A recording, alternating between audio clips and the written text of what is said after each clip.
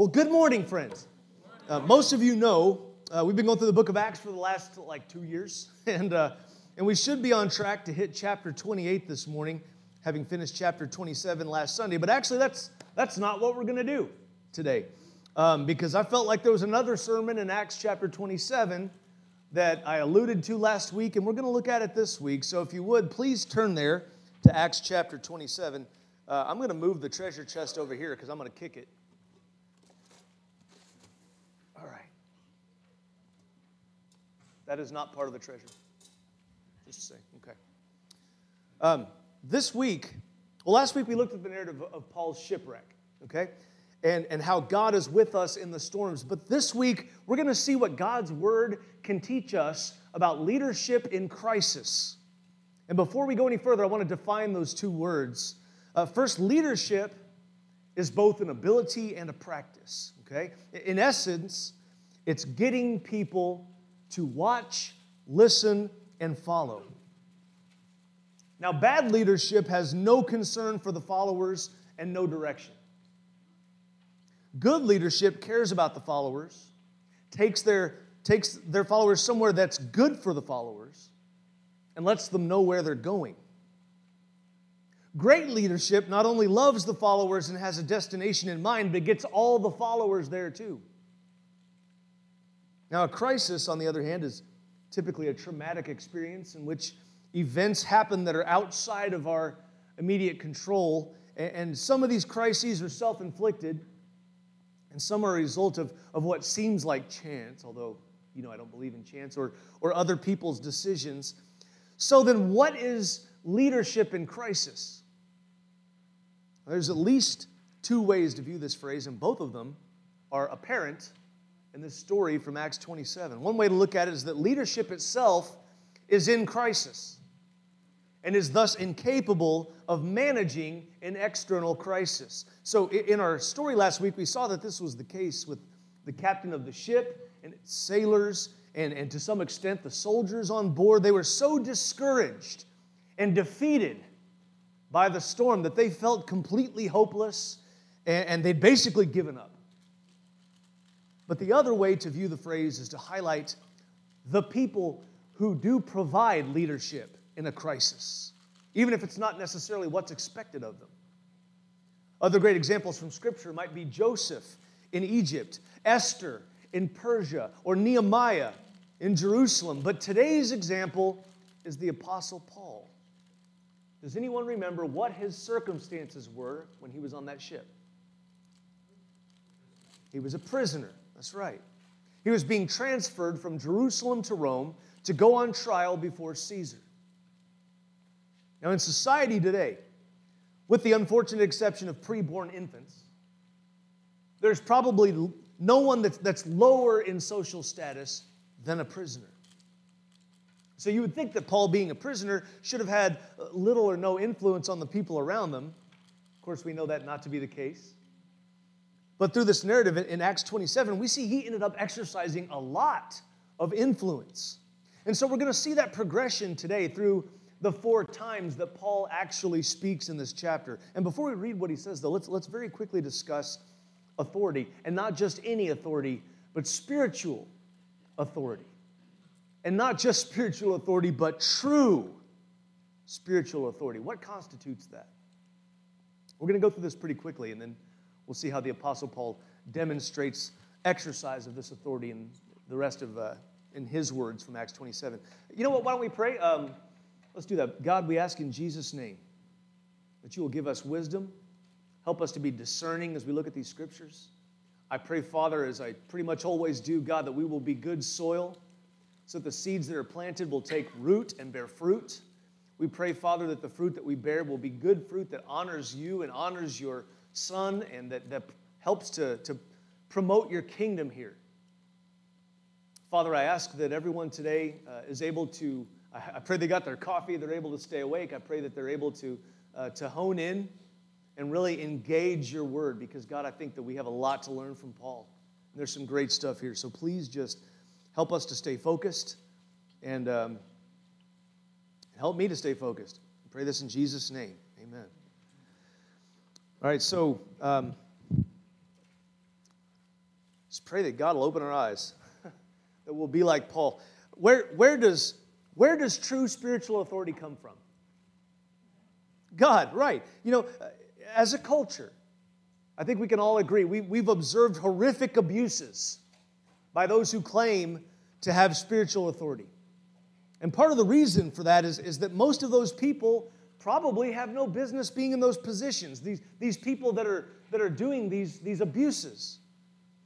You know, a large part of the problem is that people who allege that they have spiritual authority many times have it conferred on them by people who also have no business conferring that authority. And hopefully we can see that true spiritual authority isn't conferred, but rather it's earned. Now here's what I mean by this, okay? Just because a person has received a title or a position does not mean that they are fulfilling the requirements of the title or position. A good example of this, or a bad example perhaps, Dr. Kevorkian, right? Makes no sense.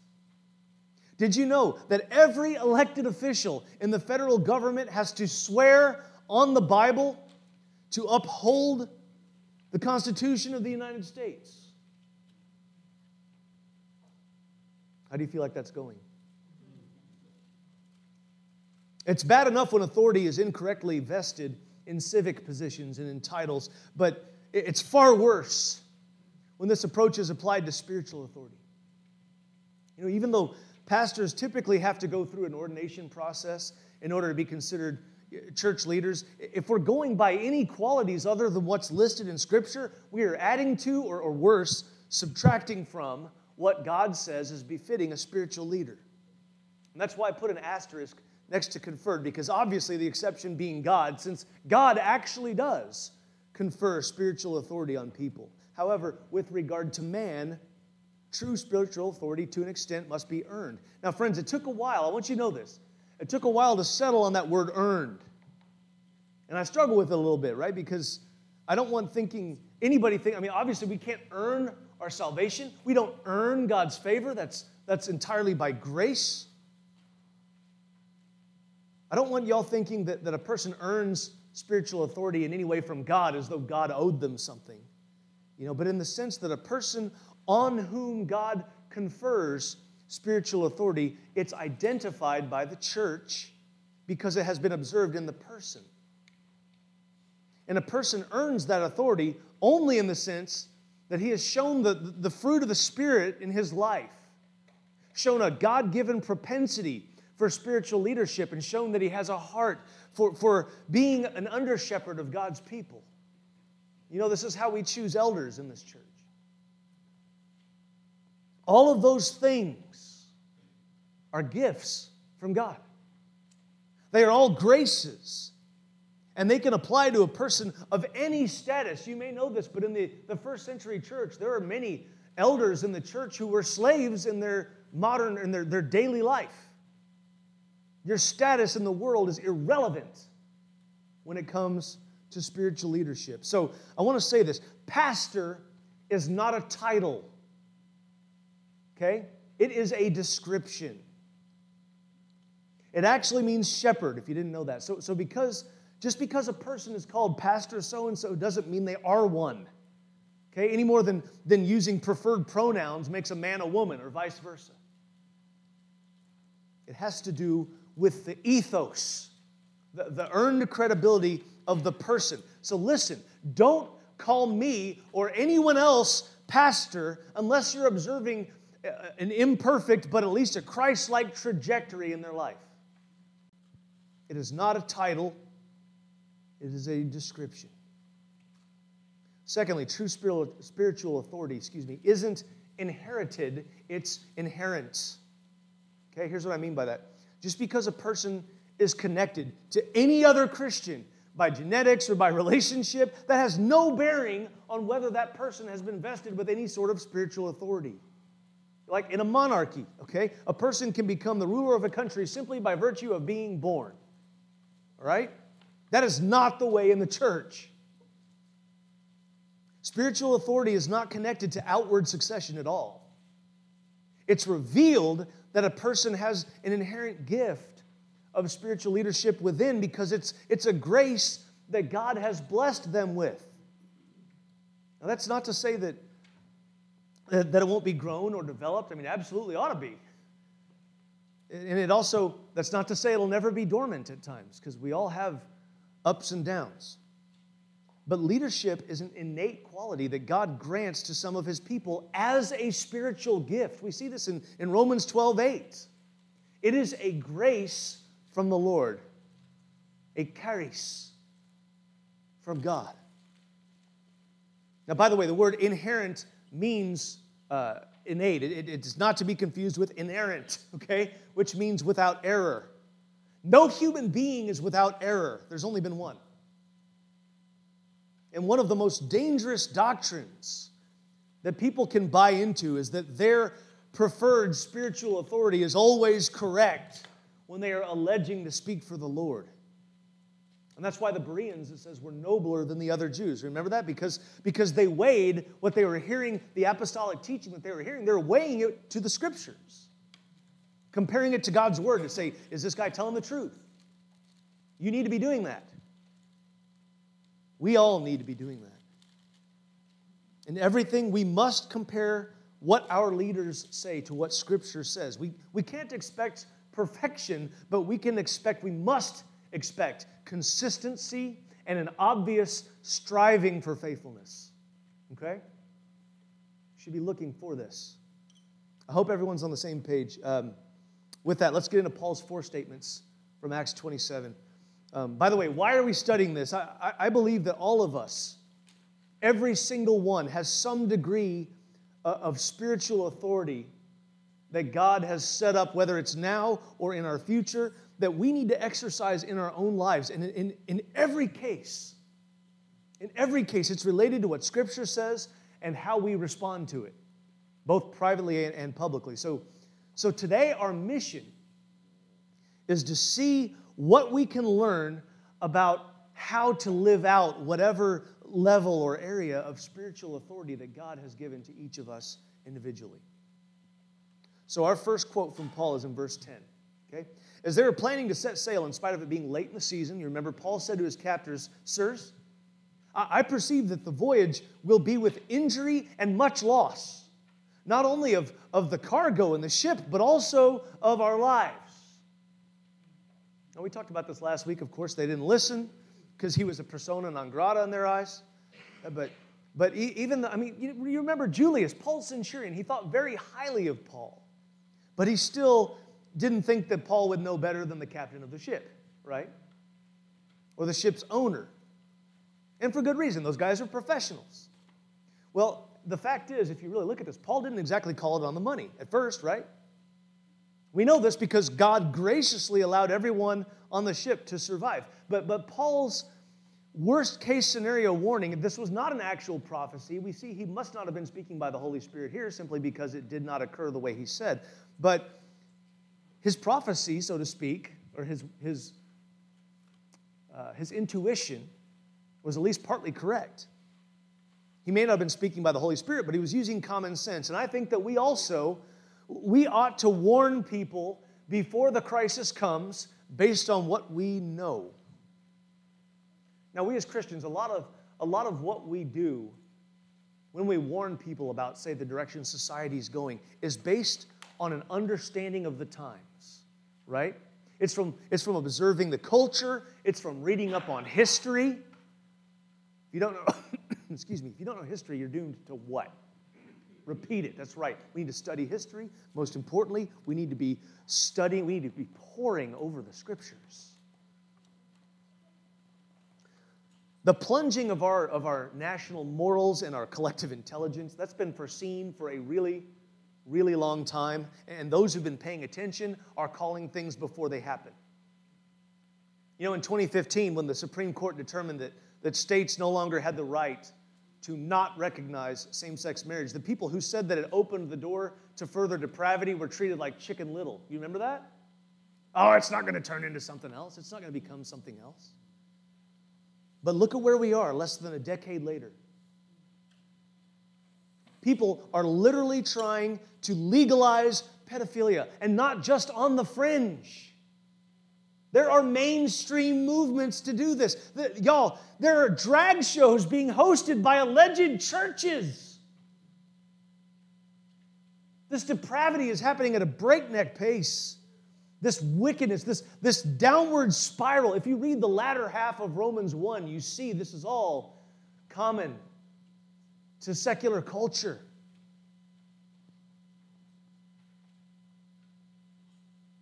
It's all happened before.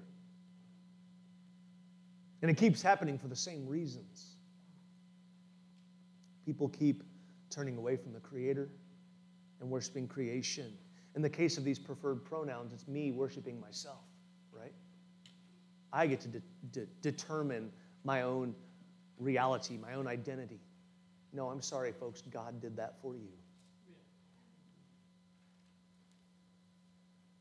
So don't feel like you've got to keep your mouth shut if you have an idea of what you think is coming down the pike, okay? Even though Paul was partially wrong, he was partially right too. And this may have given him a little credibility after the crisis actually hit. We're going to see more of that in a minute. Let's look at verse 21 now and following. Paul says, "Men, you should have listened to me and not have set sail from Crete and incurred this injury and loss. Yet now," he says, "I urge you to take heart, for there will be no loss of life among you, but only of the ship. For this very night there stood before me an angel of the God to whom I belong and whom I worship. And he said, 'Do not be afraid, Paul. You must stand before Caesar. And behold, God has granted to you all those who sail with you.'" What a gracious Lord. "So take heart, men. For I have faith in God that it will be exactly as I've been told. But we must run aground on an island." Some island, you know. There's one more thought before we get into the entree here, is how Paul starts off this speech. "Men, you should have listened to me." Right? We talked about this last week. But there are times where "I told you so" can be appropriate. Honestly, God does it often through Scripture, right? He says it a lot. He says it through his prophets. And sometimes it's a good idea to remind people that we warned them. Now you think, "Oh, yeah, that sounds kind of petty, Mark. I don't know." But listen, it can be petty, okay? If you're doing it for the wrong reason, if it's just, that's silliness, all right? But if you're saying, "Listen, I told you so," because you're trying to point people to the fact that you've got some foresight, some wisdom from the Lord, then therefore they have a reason to listen to you, right? And that's what Paul does here. So, look at verses 21 through 26. What is Paul actually telling the other men on the ship? He is sharing with them what God shared with him. Okay? And I think that we, like Paul, should be able to proclaim God's promises too. We should be able to proclaim God's promises.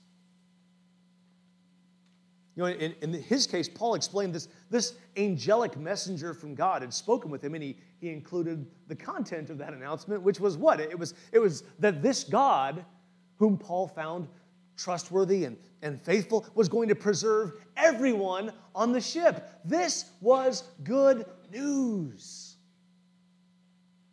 Some of y'all already know where I'm going with this. This was good news. And likewise, we are entrusted with good news. We're supposed to share it. What are we talking about here? The gospel. Amen. The gospel, the good news, which is the power of God unto salvation for those who believe. In 1 Corinthians 15, Paul told us that the essential message of the gospel is that Jesus Christ died on the cross to pay for our sins, and that he was buried and rose from the dead, and that all of this was a fulfillment of what he had promised in Scripture, and it was backed up by eyewitnesses. It's through believing on Jesus that we receive credit for his righteousness, for his death, his payment for our sins. We receive credit for his sinless life that he lived. We ought to let people know about this wonderful salvation that we've been given. We ought to be willing to tell people that God has promised salvation to anyone who will repent and turn to Him, placing faith in Christ. But in sharing the good news, we shouldn't neglect the fact that there is bad news too. You know, for instance, as Paul said, the ship is toast. I'm paraphrasing, but he said, basically the ship is going down, y'all. If we're going to tell people that they receive forgiveness of sins and eternal life through Jesus, we should also let them know it's not going to be easy. Life doesn't become magically simple upon being baptized into Christ or upon putting your faith in Christ. In fact, sometimes it gets harder. One of the dumbest things I think that we can tell people is that everything is going to be hunky-dory after you accept Christ and start following Him. That is just not, it's provably false, okay? Most of us, I think, can go, yeah, actually, my life got a lot harder. Why? Because you're not just floating along with the current anymore. You know what floats along with the current? Things that aren't alive. You start swimming when you become a Christian. It's one of the things I love about that little scene at the beginning of The Chosen where the fish start turning around and going the other way. You're swimming against the current. Some fish are just downstream, headed to destruction. Some fish are just sitting there like, well, I'm basically dead. I'm just going to float along. That's going to get me somewhere. Yeah, it will, to the path to destruction. You must swim upstream. You must push against the current. But see, God provides us, I love this, with both the desire and the strength to do this. Do you know that? Do you know that it is God who both wills, He wills us to both will and to work according to His grace? Even if we feel overwhelmed, it's better to expect life to be tough here, but blissful in eternity with Christ, as opposed to, simpler here, but horrifying in eternity without Him. Now, you might hear this, and you might rightly wonder, well, okay, but I'm not Paul. So what if no one listens to me? Hey, chances are you're probably not going to be on a literal ship that's sinking in a storm, except maybe you two. And hopefully not. Where everyone has given up hope and they're desperate to hear any good news. But listen, friends, even though people try to ignore this fact, okay, every single one of us, everyone is on a sinking ship. Think about this. In this life, you are on a sinking ship because eventually, what's going to happen? You're going to die. Every single one of us is going to die. Unless Jesus comes back first, in which case this body is still not going to heaven. It's going to be the new body. Just think about that. We're on a sinking ship. That realization hits different people at different times. One of the blessings, I'm just going to say it because it's true. One of the blessings about cancer, one of the blessings about a terminal disease is you're reminded of your mortality. You're reminded that God doesn't owe you even 1 second.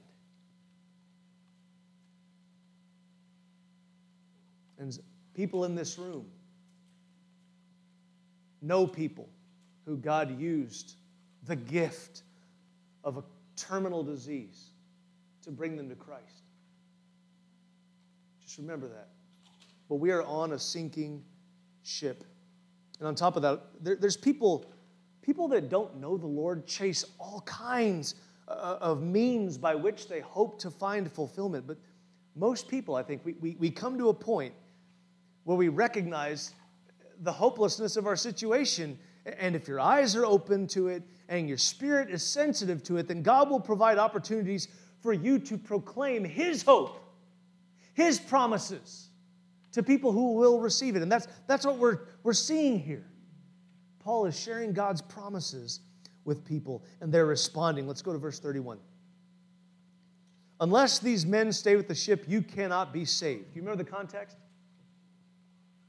Some of the soldiers, the sailors, at this point, they decided they're going to sneak off, right? Like, we're going to go put down some anchors, and then they went over to the lifeboat, remember, so that they could hop in and get away. And Paul's like, can't do that. Don't let them do that. If they leave, we're not going to make it.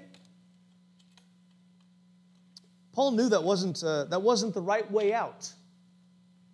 He made it clear to the centurion Julius that there was only one way. Listen to me. There was only one way to make it out of this dire situation where everybody was going to make it, and that was to stick with the plan of salvation that God had laid out for them. You hear me? Are you hearing this? Stick with the plan. And like Paul, we Christians need to show spiritual leadership by protecting the way of salvation. And this is super important in our relativistic culture. God has provided only one means by which a person may be saved, and that is the sacrificial death of Jesus Christ. He has provided only one mode by which a person can be saved, and that is by grace through faith. Your works cannot save you. Being a good person with a good heart can't save you. Trusting in a false religion can't save you. Even the right religion can't save you. Only Jesus Christ can save you. And as the church, we must refuse to compromise this truth of salvation. To be clear, I'm not just referring to false religions and cults and explicit Christ deniers. There are some very dangerous doctrines and behaviors springing up within the so-called church. You know, for sure, there are a lot of areas where opinions can safely differ when it comes to theology. You know, we have a lot of difference of opinion in a lot of things in this church, but we know the gospel. You've got to know the gospel. The gospel, God's good news, is about who Jesus is and what God did through Him. And as soon as you start conflating the less important things with the gospel, you are in danger. I mean, guys, inclusivity and justice are important issues when they're correctly defined. But they are not the gospel. Politics and moral values have an essential place in our culture, but they are not the gospel. Neither activism nor patriotism is the gospel. The gospel is the good news. God sent His Son, Jesus Christ. He died for your sins and rose again as promised. Do you believe this? Do you? Then your life ought to be drastically different from how it was the moment that you realized this. You should cling to this truth of the gospel like a drowning man clinging to a life preserver, and you should insist that everyone else recognize it for what it is. As a good spiritual leader, Paul didn't compromise. In fact, he wrote this in Galatians 1:8. He said, if we or anyone else, even an angel from heaven, preach to you a different gospel than the one we've already preached, may he be eternally condemned. That'll preach. Friends, guard the truth of the gospel jealously. Guard it in your life, guard it in the life of the church, and refuse, friends, to let it either be diluted or poisoned. For again, it is the power of God for the salvation of those who believe. Don't treat anything else as that which saves, okay? I mean, as hard, guys, we must try. I believe this. The church is called to strive to protect the sanctity of marriage and to fight against racism and to help the orphan and the widow, and as nobly as we might crusade against the perversions trying to destroy our children's souls, we must keep the good news front and center because that's what saves. That's what saves. Don't lose sight of that. One more quick point on this is that Paul, he apparently didn't bother trying to step in front of the soldiers to intervene. Instead, he used his influence, right? He went to Julius, the centurion, who immediately took care of the problem with his soldiers. You think Paul could have stood and faced off against all those soldiers, or all those sailors? Yeah, probably not. Probably not. And I think this is a valuable lesson for us because I think it reminds us it can be appropriate to use secular authority to accomplish what we believe God is leading us to do. Now, please don't misunderstand me as don't think I'm saying we have to do everything through civic authority, okay? Nor should we only do that which is acceptable to our secular government, okay? History, as well as the Word of God itself, tells us that there are times when civil disobedience is necessary in order to obey God. And there are times where we can use the laws or the powers that be to our advantage. In the United States of America, the First Amendment guarantees us the right to the free exercise of religion, which some churches had to appeal. During the pandemic, they had to appeal to that just to keep the doors open. And as long as it's legal in this country for us to assemble and worship the Lord, we should make use of every law at our disposal. If it ever becomes illegal in our nation to assemble for worship, we're going to do it anyway because that's what God commands of us. Okay? I'm not saying this on the live stream to be defiant. I'm saying it because this is the truth. This is how it must be.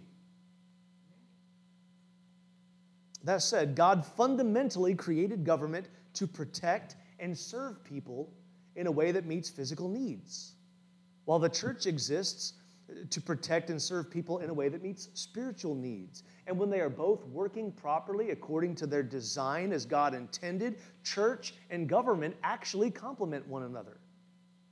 But under fallen mankind, unfortunately, we're often adversaries. But when that occurs, remember this. Sometimes spiritual leadership means working with secular authorities in order to accomplish what God wants, and other times it means politely and peacefully rejecting their overreaches. We've got to be on God's side. That's the only side that's safe. Okay? Anyway, that was kind of off the subject. We'll get back to this last saying of Paul. It's starting in verse 33. Today is the 14th day that you have continued in suspense and without food, having taken nothing. Therefore, I urge you to take some food, for it will give you strength. For not a hair is to perish from the head of any of you. You know, one of the things that stands out here in such a beautiful way is how Paul obviously deeply cared for the other people on that ship. You know, he didn't let their hopelessness bring him down. Instead, he shines a bright light into their dejection in order to lift them up. And this is instructive to us because just like Paul, we ought to be committed to promoting the welfare of others. True spiritual leadership at its essence is serving the needs of others, especially in helping them to learn to trust Christ and become more like Him. That is the primary role of a spiritual leader. It's not to grow a ginormous, mega church. It's not to amass a huge following. It's not to make oneself feel important or become a household name, but rather it is to take everyone that God gives you along with you on that journey that God has given you and help them become who God wants them to be. That is your charge. That's your privilege, your honor, your joy to bring people on the journey with you that God has given you. In the case of Paul, they're primarily at this moment, they were working toward physical survival. But for us, most of the time our goal is to bring people into a state of spiritual connection to the Lord and to greater levels of holiness. In other words, we make disciples. And like Paul, we must be willing to encourage them. Remember, friends, the word encourage literally means to give someone courage. All of us need this. I need encouragement. You need encouragement. Many people in the world today, I think, live in a perpetual state of discouragement, whether it's due to circumstances or ignorance or disenfranchisement or simply because they're dealing with the crisis of faith. You know, even Christians often struggle with feeling depressed or beat down by life.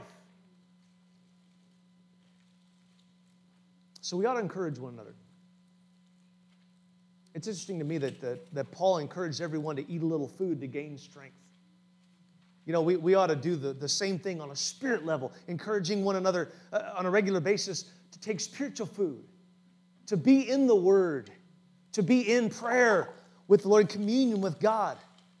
You know, to gather together with other Christians for the purpose of worshiping the Lord and for fellowshipping with one another. This is spiritual food for us to reflect together on God's goodness in our lives.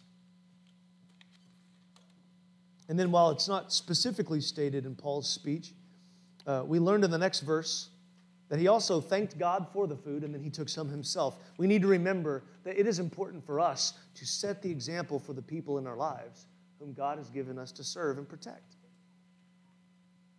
If you're not in prayer and you're not in the Word, you don't have a whole lot of credibility to tell other people to do that, do you?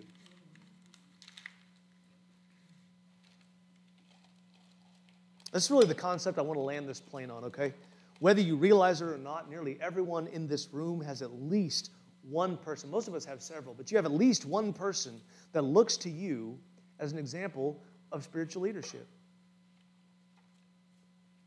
You know, to personalize it, each of you has someone who looks to you as an example. Now that means, whether you want it or not, you're a spiritual leader. You have that role in someone's life, and you must not neglect that wonderful privilege and responsibility. It's not likely anyone in here is going to be another Apostle Paul, but you don't know that. And you don't know how God is going to use you to further His kingdom and lead more and more people to salvation. Because remember, friends, that's the whole point of living on this planet, right? That's why we're here, is to love God and love other people. And what better way to love other people than to share the good news of Christ with them?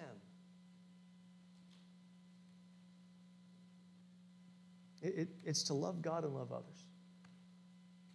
We do that, as our mission statement says, by serving the least and by reaching the lost. So I want to ask you, how are you going to do that today? I want to encourage you to take your bulletin insert, and every one of you, please, write down the name. If you don't have a bulletin insert, put it in your phone, in your calendar, do it somewhere. Write down the name of one person that you're going to talk to this week about the Lord, especially if you know they don't know Him yet. Just one name. Begin to pray for that person today. And if you chicken out this week, then pray that God will give you the chance next week. I do believe He will provide an opportunity. He is faithful to do that. If we ask Him, bring someone into my life to share the gospel, He will. Half the time you'll have no idea that that's what's going on until later. But He does. He's faithful. He does it. Start praying for that person today and start praying that your conversation with them will be salty and that it will bear fruit. Now, I say that, I know most of the people in this room are professing Christians, but I also know some of you have not professed your faith publicly in Jesus Christ yet. Some of you have not been baptized yet according to the command of the Lord. And so I want to invite you to do that today, friend. You know, every Sunday we have a slide that comes up and it just says, hey, this is some stuff that you're invited to do. We invite you to receive Christ as Lord and be baptized according to His Word. The Bible says, Jesus said in John chapter 5, verse 24, He said, if anyone believes, He said, he has eternal life. You need to be taking these steps. This is what God commands you to do. He says, repent of your sins and be baptized. He says, confess me before man, and I will confess you before the angels who are in heaven. He says, walk in obedience, walk in faithfulness. He tells us, church, He says, make disciples. He says, by doing what? By baptizing them in the name of the Father and the Son and the Holy Spirit, and teaching them not just everything I've commanded you, but teaching them to what? Observe everything I have commanded you. And lo, He says, I'll be with you always, even unto the end of the age. That's for every person who's making disciples. He's with you. Don't be scared. He's with you.